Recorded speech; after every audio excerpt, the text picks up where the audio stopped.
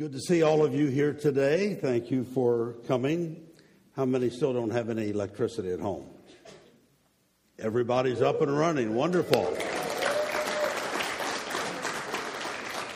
Don't you just love it when somebody comes up and says, hot enough for you? Well, what is it? No, really, my best temperature is about 30 degrees hotter than what it is right now. About 134 suits me pretty good. Oh, yes. By the way, has everybody here met Charlotte Marie Bird?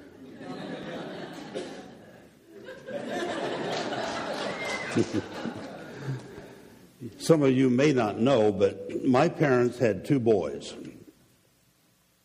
Don and I had two boys. Brian and Michelle had two boys. Nathan and Jolene had one boy. And lo and behold, here the Lord dropped a little girl in our family. Isn't that wonderful? So we are very pleased, very, very excited about her, and as we are all three of the boys, but this is going to be a little new wrinkle, a little new ordeal, and we are just enjoying it immensely. Amen. Well, the Lord, He is good. Amen. Amen. And His mercy endureth forever. I'm really glad for that, aren't you? His mercy endureth forever.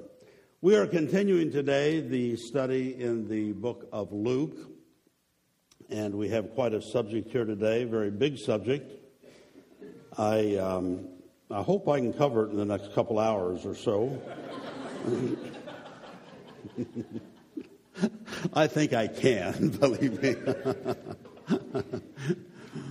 If not, you'll catch it next time around, right? But we're looking today at the 14th chapter of the book of Luke. And I want to go ahead here at the outset and read the text to kind of give you an idea of what we are looking at. Luke 14:1. And it came to pass, as he went into the house of one of the chief Pharisees to eat bread on the Sabbath day, that they watched him. And behold, there was a certain man before him which had the dropsy. And Jesus answering spake unto the lawyers and Pharisees, saying, Is it lawful to heal on the Sabbath day? And they held their peace. And he took him and healed him and let him go. And answered them, saying, Which of you shall have an ass or an ox fallen into a pit, and will not straightway pull him out on the Sabbath day? And they could not answer him again to these things. Our subject matter today is Phariseeism, which is synonymous with legalism. Let me ask you, has anybody here ever bumped into a Pharisee? You haven't? I am one. Well, you're going to get nailed today, brother. I'm going to nail you.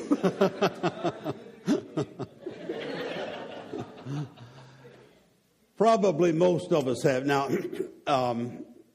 to totally define Phariseeism, this has probably been longer ago than what I think it has, because I'm at a stage in my life that time just goes like this. And I think something's been a year ago, and it might have been 5 years ago. You know, that's just the way life is today. But a pretty good representation of Phariseeism was the church lady.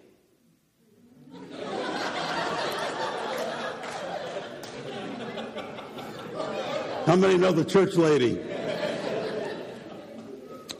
Could it be Satan?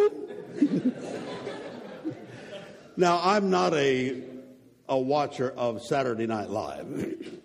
However, from time to time, in fact, when I think of it and I'm up and all of that, I will tune into the first segment, that funny skit stuff that they do. They have a lot of good, funny political satire, and they have a lot of things.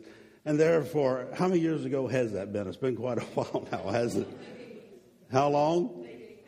The 80s? No. But it seems like only yesterday. But you all know the church lady that was just so self-righteous and so holier than thou. And Pharisees looked down their nose at practically everybody and everything. They're legalistic. They have a set of rules that must be abided by, and if they abide by those, anything else goes. It doesn't matter your motives, doesn't matter your heart, anything else, just as long as you keep a strict legal rules, then that's the life of a legalist. We saw something that would kind of coincide with that just this week when Thomas Lopez, a lifeguard in Florida, saved a person's life from drowning. Have you heard about this story? And he was fired for doing so. He lost his job for saving a person's life that was in trouble in the water and was about to drown. Do you know why he was fired?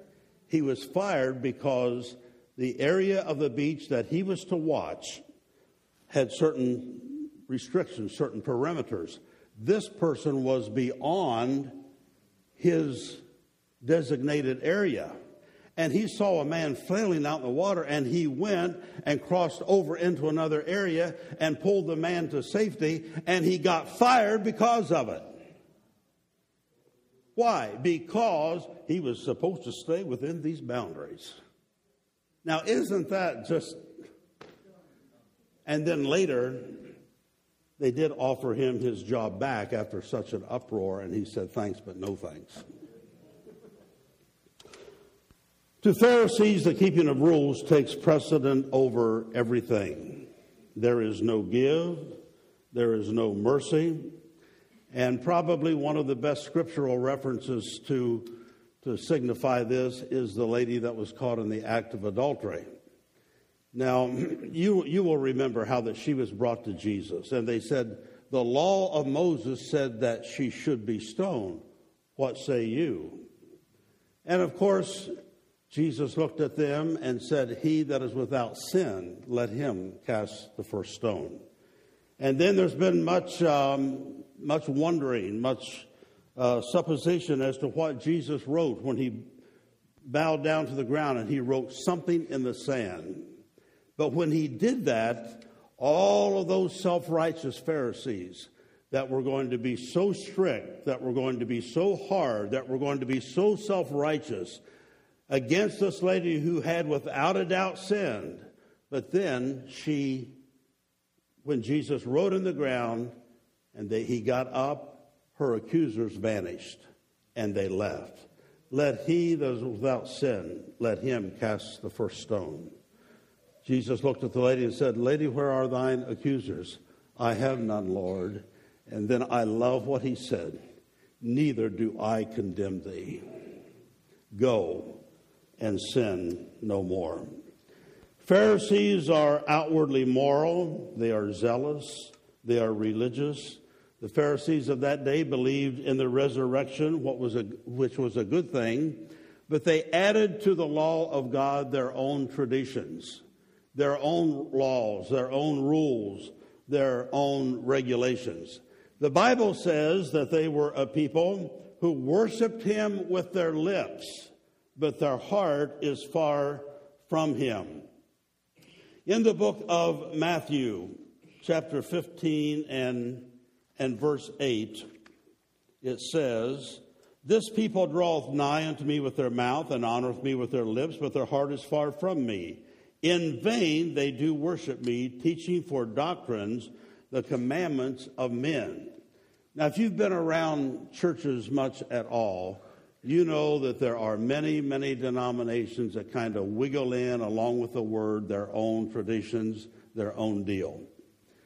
All of the churches that we see today probably have their own little niche of something that they believe, of something that they think is necessary. That's the reason that church exists. Many times they've pulled off from another church because you don't see it like we do. We believe this, we believe that. You got to do wine for communion. No, you got to do grape juice for communion. And just the list is just absolutely endless of things that certain people, certain denominations, certain churches hold to, and they don't make it, they make it an absolute that this is necessary for salvation. This is something that has to be done. So hypocrisy is the hallmark of Phariseeism. They are hypocrites. They say one thing, but yet they do another. They appear to be outwardly moral, but inwardly not so. Jesus looked at them one day and said, "You make clean the outside of the cup and the platter, but inside you're full of extortion, excess, and dead men's bones." I have known a lot of church ladies in my life, and they're mean outfits. There's nothing Christ-like about them, although, you know what I'm talking about, I'm sure. Matthew 23 and verse 4 says, "For they bind heavy burdens and grievous to be borne, and lay them on men's shoulders, but they themselves will not move them with one of their fingers. But all their works they do for to be seen of men. They make broad their phylacteries and enlarge the borders of their garments." The phylacteries were little pouches that they would stuff commandments in, and they would stuff their traditions in. Sometimes they would wear them around their forehead so everybody could see how much they loved the commandments of God and their own commandments. Or they'd strap them to their arm, and they'd make these things real big because, oh boy, I'm really super spiritual. I got a lot of commandments here that I hold on to and I keep. "But all their works to be seen of men, and love the uppermost rooms at feasts and the chief seats in the synagogues, and greetings of the markets, and to be called of men, Rabbi, Rabbi." Lay heavy burdens upon men. How opposite from Jesus. Jesus said, "Come and follow me. Take my yoke upon you, for my yoke is easy and my burdens are light." Pharisees make it tough to get into heaven. Pharisees make it hard to be saved. Not only did they bind with heavy burdens, but they were full of arrogance. They loved to be noticed. They loved to be seated in the places of honor. They loved titles. Rabbi, Rabbi. So self-righteous. So holier than thou. So better than anybody else. And you know, if we bring that down today, I've known a lot of people in my life that have wanted so much to have a title. I want to be this. You need to make me a director of this. You need to make me director of that. How about just doing the work of the Lord and not worrying about the title that comes along with it? Wouldn't that be a better idea? Not worry about what position, not worrying about what else, not worrying about who gets the credit, not worrying about to make sure that we are seen every time we do a little something. Just do the work of the Lord, and that we do in secret, the Bible says that He will reward us openly. Amen. Phariseeism or legalism has two big problems. One is that it engenders pride and a pharisaical attitude. And pride is one of the 7 things that the Bible tells us that God hates. Pharisees think that they deserve a gold star. They think they are better than anybody else. They look down their nose at anybody that doesn't meet their standards. They think of themselves as being more spiritual, more devout, I should say. We have a scriptural reference that tells us about the Pharisee who said, "Oh, I thank my God I'm not like that person," and all of this and that. And then the publican over there beating his breast said, "Oh, God, have mercy on me, a sinner." The Bible tells us that publican went away justified, much more so than the self-righteous Pharisee. Have you ever known a spooky Christian? Spooky Christians are spooky. they're kind of scary. You know, they kind of live out there in some ozone somewhere. Ooh, just kind of real out there, just always seeing a devil behind every bush. And, half of our problem isn't the devil, and most of it's just us. It's the lust of the flesh, the pride of life, those things that we all have to contend with, that if we would just submit our will to God, He will take care of all of that for us. So Phariseeism engenders pride. It engenders arrogance. And another bad thing that it does is that it creates doubt in the heart of the believer. You see, Pharisees think that they will be saved by good works. Maybe you have heard people say, "Oh, I think I'll make it because my good outweighs my bad." You've heard that before. My good outweighs my bad. I do more good things than I do bad things, so I think the scale's something like this. So certainly I'm going to hear him say, "Well done." When I was a kid, we used to sing a song that said, "Heaven is a holy place filled with glory and with grace. Sin can never enter there. So if at the judgment bar sinful spots your soul shall mar, you can never enter there." So it's not, we can have a whole bunch of good things and maybe fewer sins that's going to do the trick. The Lord is able to make us blameless before Him. And He has washed us and cleansed us with His blood to make us free from sin, from our past, from our present, and our future. And if we mess up and we foul up, as many of us do all the time, if we confess our sin, He is faithful and just to forgive us our sin, and the blood of Jesus Christ will cleanse us of all of that mess. Amen.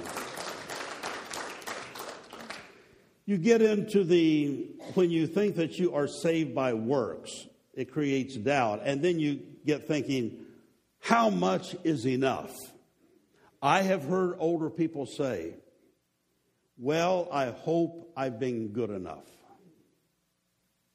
It saddens me to hear that. And I'm kind enough not to say it, but when I hear that, I think, well, you haven't been. A man told me a few months ago of his father-in-law, who was the general superintendent of a very large organization for many, many years. When he came to the point of death, he said, "Well, I hope I've done enough. I hope I've done enough." That's the idea of a Pharisaical attitude. In this capitalistic society, the more you do, the more you get. And so that transfers over into the spiritual realm sometimes. You think, if I strive and if I do this and if I keep that and if I do good and do all kinds of good works, then that's going to be accounted to me for righteousness' sake. But that is not the way that it is.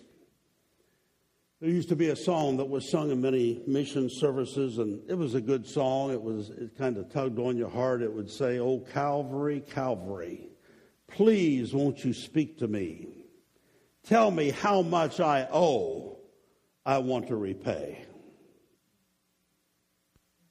Kind of a good thought. And everybody would offer themselves to be missionaries, and I'm willing to do this, and I'm willing to go across the pond, and I'm willing to sacrifice and this because I want to repay you for Calvary. Ain't no way. Then another song comes, I'm full of songs today, aren't I? Another song comes to mind that says, "Oh, it wouldn't be enough.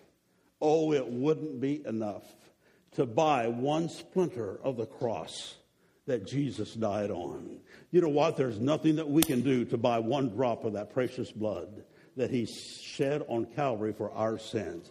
It doesn't matter if we give our bodies to be burned. It doesn't matter what we do. It doesn't matter how holy we are, how many good works we do. There is nothing that can compare to the sacrifice that He gave for us.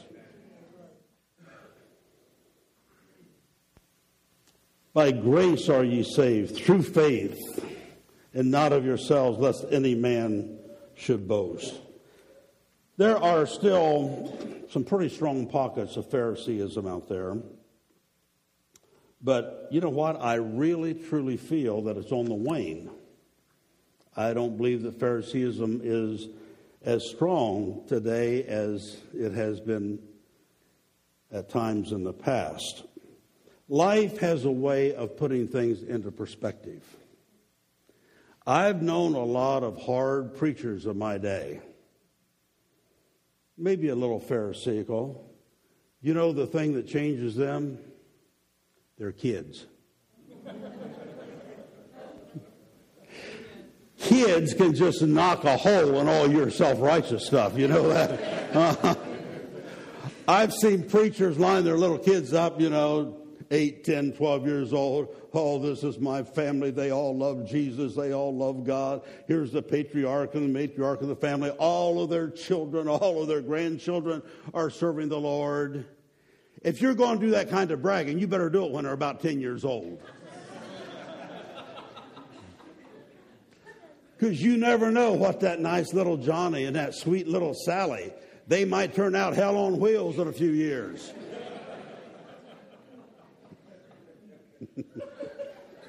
So that kind of tempers the whole deal. I've known a preachers be hard as nails on people for doing things, and then their little kids get there and they want to do it. Well, maybe it's not quite as bad as we thought it used to be. Life has a way of tempering us. Life has a way of bringing us to reality. Life has a way of stripping us of everything that we shouldn't have until we get down to the basis of the whole matter.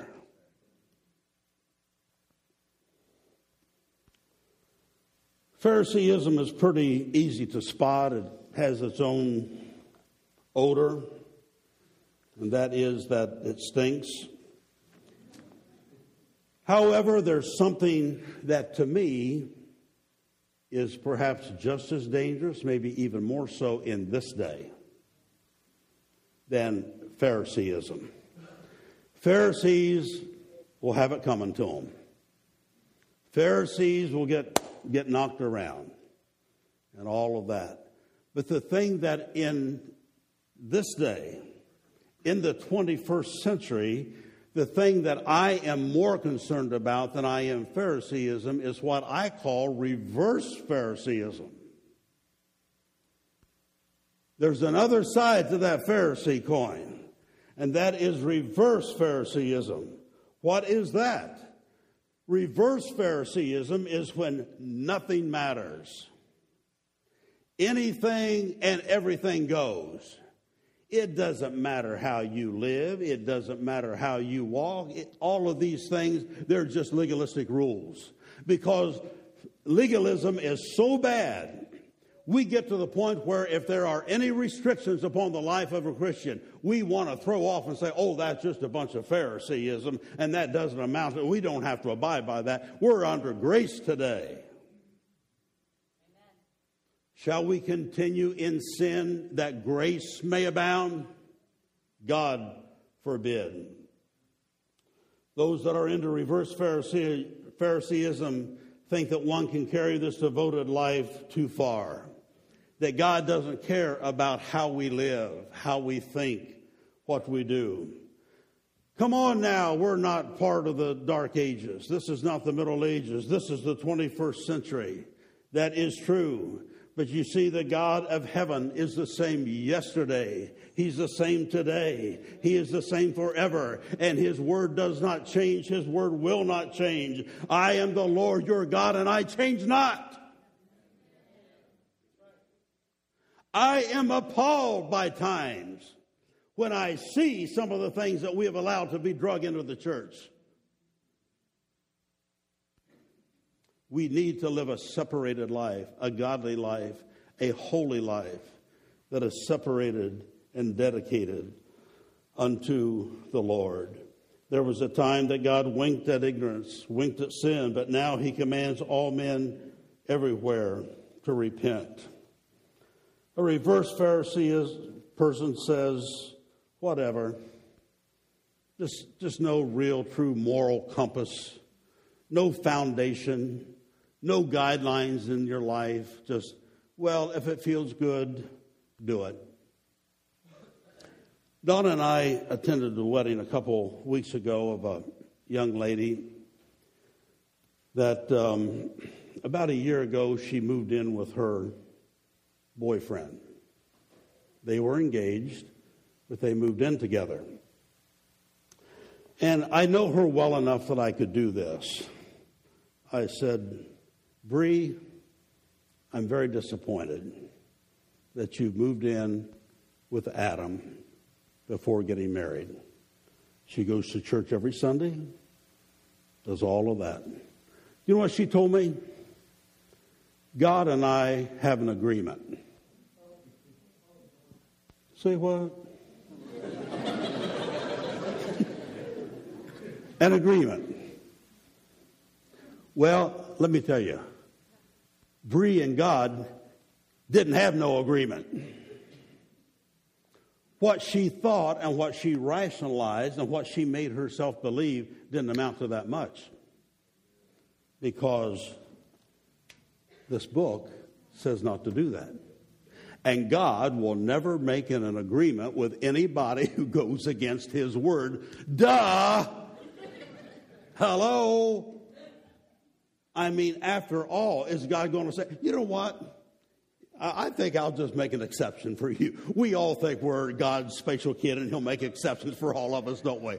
You know, well, I know that applies to everybody else, but I've known you for a long time. And I remember when you were a little kid, you were pretty good. Everybody else was so ornery, and you were a pretty good little kid. So I'm going to make a little exception for you. You know, you're going to be married in a year anyway. Go ahead. Oh, boy.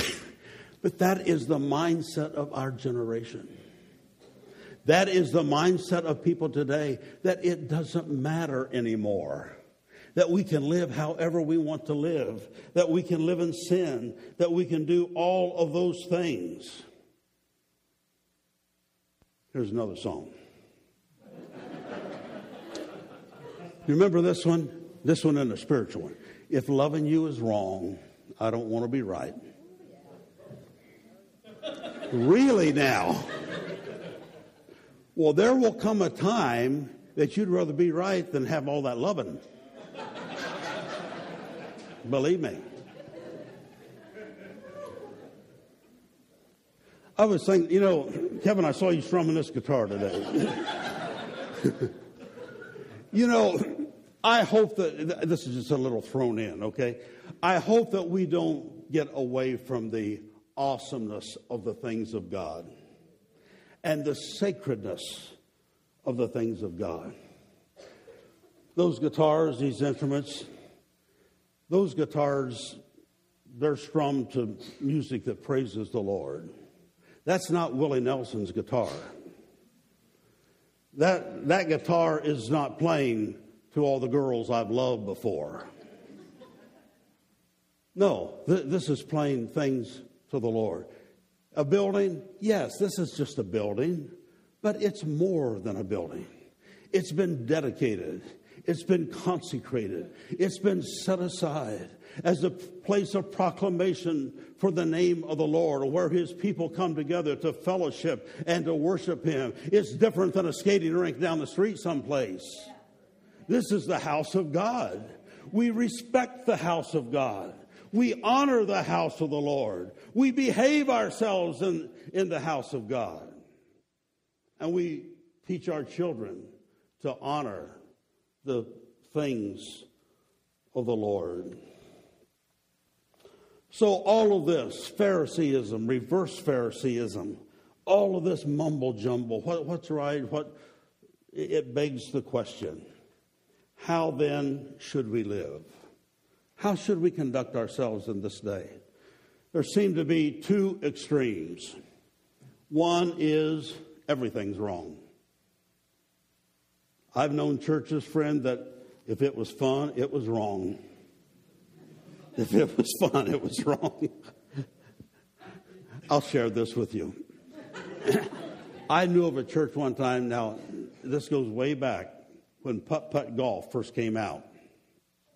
Putt-putt golf. And anything out there was considered to be a worldly thing. You didn't know whether that was an all right thing to participate in or whether not. So the young people of that church asked the pastor, would it be all right? You know, you ask everything. You didn't just haul off and go do something. You got permission. Bless God. Hallelujah.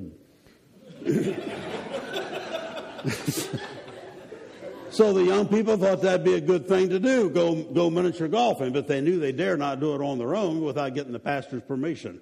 Oh, have those days changed? And so the pastor, he thought about it for a while, and he kind of contemplated and got that real spiritual look. Well, I'll tell you what. If you pray for as long as it takes you to play that round of miniature golf, it'd probably be okay.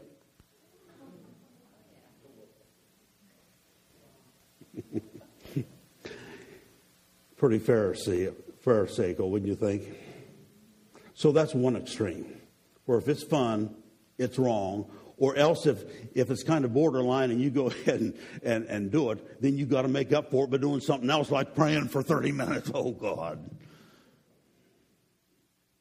To overcome whatever it was that you did. So that's one extreme. Everything is wrong. The second extreme is nothing is wrong. Nothing is wrong. And I'll tell you what, I'm more concerned about that today than I am the other one. I'm more concerned about nothing is wrong. Anything goes. Everything goes. So what are we faced with? We are faced with moral absolutes. There are some absolutes in this life. There are some absolutes in walking with God. There are things that you do. There are things you do not do if you're a Christian that will never change. The 10 Commandments are as relevant today as they were the day that God took his finger and wrote them in tablets of stone. And they will never change. And you can read about them in Exodus chapter 20. So we have moral absolutes. And then we have personal convictions. The Bible, if you look at Romans 14, I'm not going to take the time to read these scriptures because we're moving along. But in Romans 14, it deals with that. Some will esteem one day above another. Some will eat meat, some won't eat meat. It says, let every man be fully persuaded in his own mind. You see, there are some things that are personal convictions. But this is kind of surprising too. The Bible calls the rigid one, the Bible calls the legalistic one, the weak brother. The one that is so strong and so rigid and so unmovable. The Bible says that he is the weak brother because he thinks that all of this keeping of rules and keeping of regulations is what it takes to be pleasing unto the Lord. In our walk with the Lord, there can be room for some differences. The Bible says that we are to work out our own salvation. But then it goes a little further than that, and it tells us how. With fear and with trembling. In other words, we got to be serious about it. We got to be honest about it. Lord, what wilt thou have me to do? Lord, how should I conduct my life? How should I live? You know why? Because really, folks, our eternal soul is at stake. It's not to be taken lightly. Let me give you some good advice, and that is never try to downplay, make fun of, or try to talk people out of their personal convictions. If there's something that a person feels sincerely, genuinely before the Lord in a way that they should conduct their lives, don't make fun of that. Don't ridicule that. On the other hand, if you are a person who holds to maybe a little stricter code in some areas, or you feel a particular conviction about certain things, then do not insist that everyone else abide by your personal conviction. I think this is a very good test for us as Christians. When there are things that might be somewhat questionable, when there are things that we wonder about, A good guideline, a good test would be, is this particular activity in my life representative of what a Christian should be?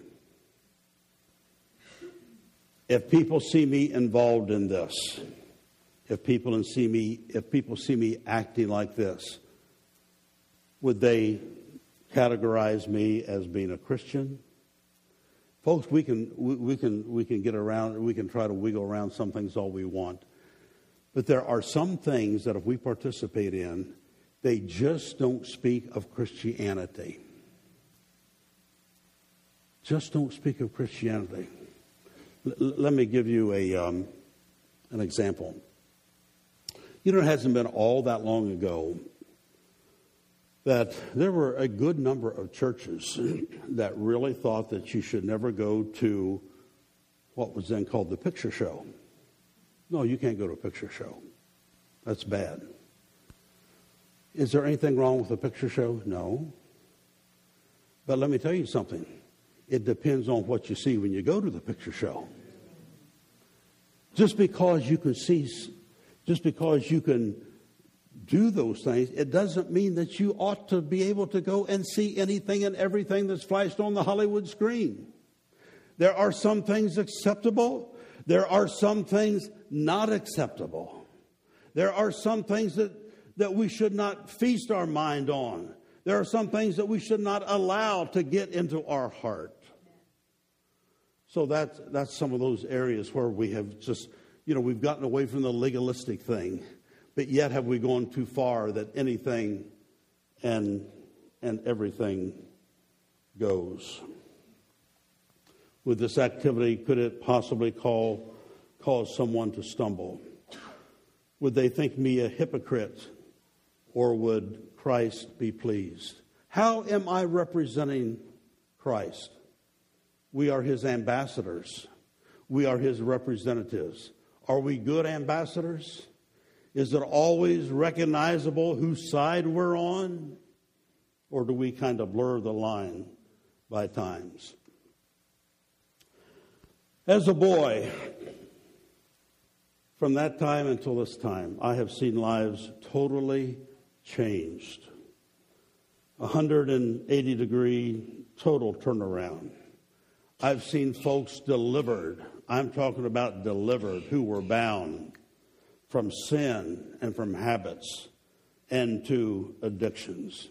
I hope that we haven't come to the place where we repeat what is called the sinner's prayer and think that that's all that there is to it. Yes, Lord, I believe. Okay, got that taken care of, and that's out of the way. No, friend, it's a whole lot more than that. This gospel is a revolutionizing gospel. This gospel is not bad news. The gospel means good news. It means good news. The Christian life is not something that's hard to live. No, it's something that he will free you to live the way that we ought to live. So let's not drag the world into the church. We are to be obedient, and he'll change our lives. It was so wonderful, a few weeks ago to see, was it 11 souls baptized? Mo, it was good to see you baptized, buddy. Mo used to play for the other team. Mo, I hear that you used to be an all-star on that team. And now you're on God's squad. Now you're on God's team. Hallelujah. Isn't it wonderful what the Lord can still do in the life of an individual? Amen. He'll turn you around. He'll clean you up. Things that you used to love, you don't love anymore. Things that you used to hate, you now love. That's what our God can do. And I want you to know today that he's still in the life-changing business. If you're here today and you're bound by sin, if you've tried to live a good life and you just haven't been able to do it, I want you to know there's a man called Jesus that can set you free of all of your sin, that can turn your life around, and he can empower you. Though your sins be as scarlet, they shall be made white as snow. People have questions as to how we should live. My. The Bible is simply just full of that. Philippians 4:4. Rejoice in the Lord always, and again I say rejoice. Let your moderation be known unto all men. Moderation.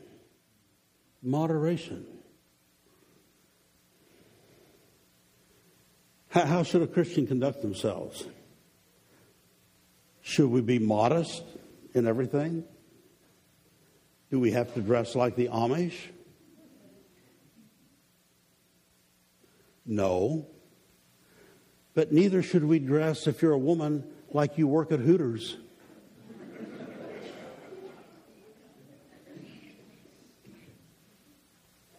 Let your moderation be known of all men. Finally, brethren, whatsoever things are true, all of those things.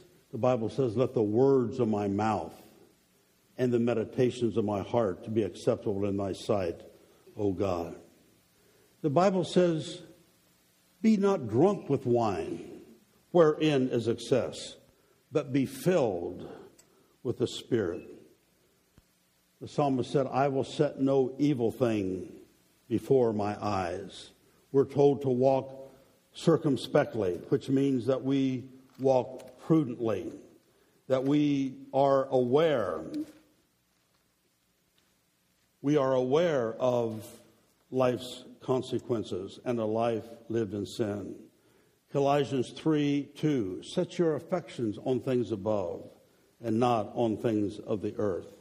Verse 5, mortify therefore your members which are on the earth, fornication, uncleanness, inordinate affection, evil concupiscence, and covetousness, which is idolatry, for which things' sake the wrath of God cometh on the children of disobedience, in the which ye also walked sometime when ye lived in them. But now you've put off all of these things. How should we live? You've put off anger, wrath, malice, blasphemy, filthy communication out of your mouth. Lie not one to another, seeing that ye have put off the old man with his deeds, and have put on the new man, which is renewed in knowledge after the image of him that created him. There are all kinds of guidelines, if we get our nose in the book, as to how we are to conduct our life. And it affects our everyday life, our everyday living. Verse 17, whatsoever you do in word or deed, do all in the name of the Lord Jesus, giving thanks to God and the Father. Boy. Wives, submit yourselves unto your own husbands. We're hurrying on now.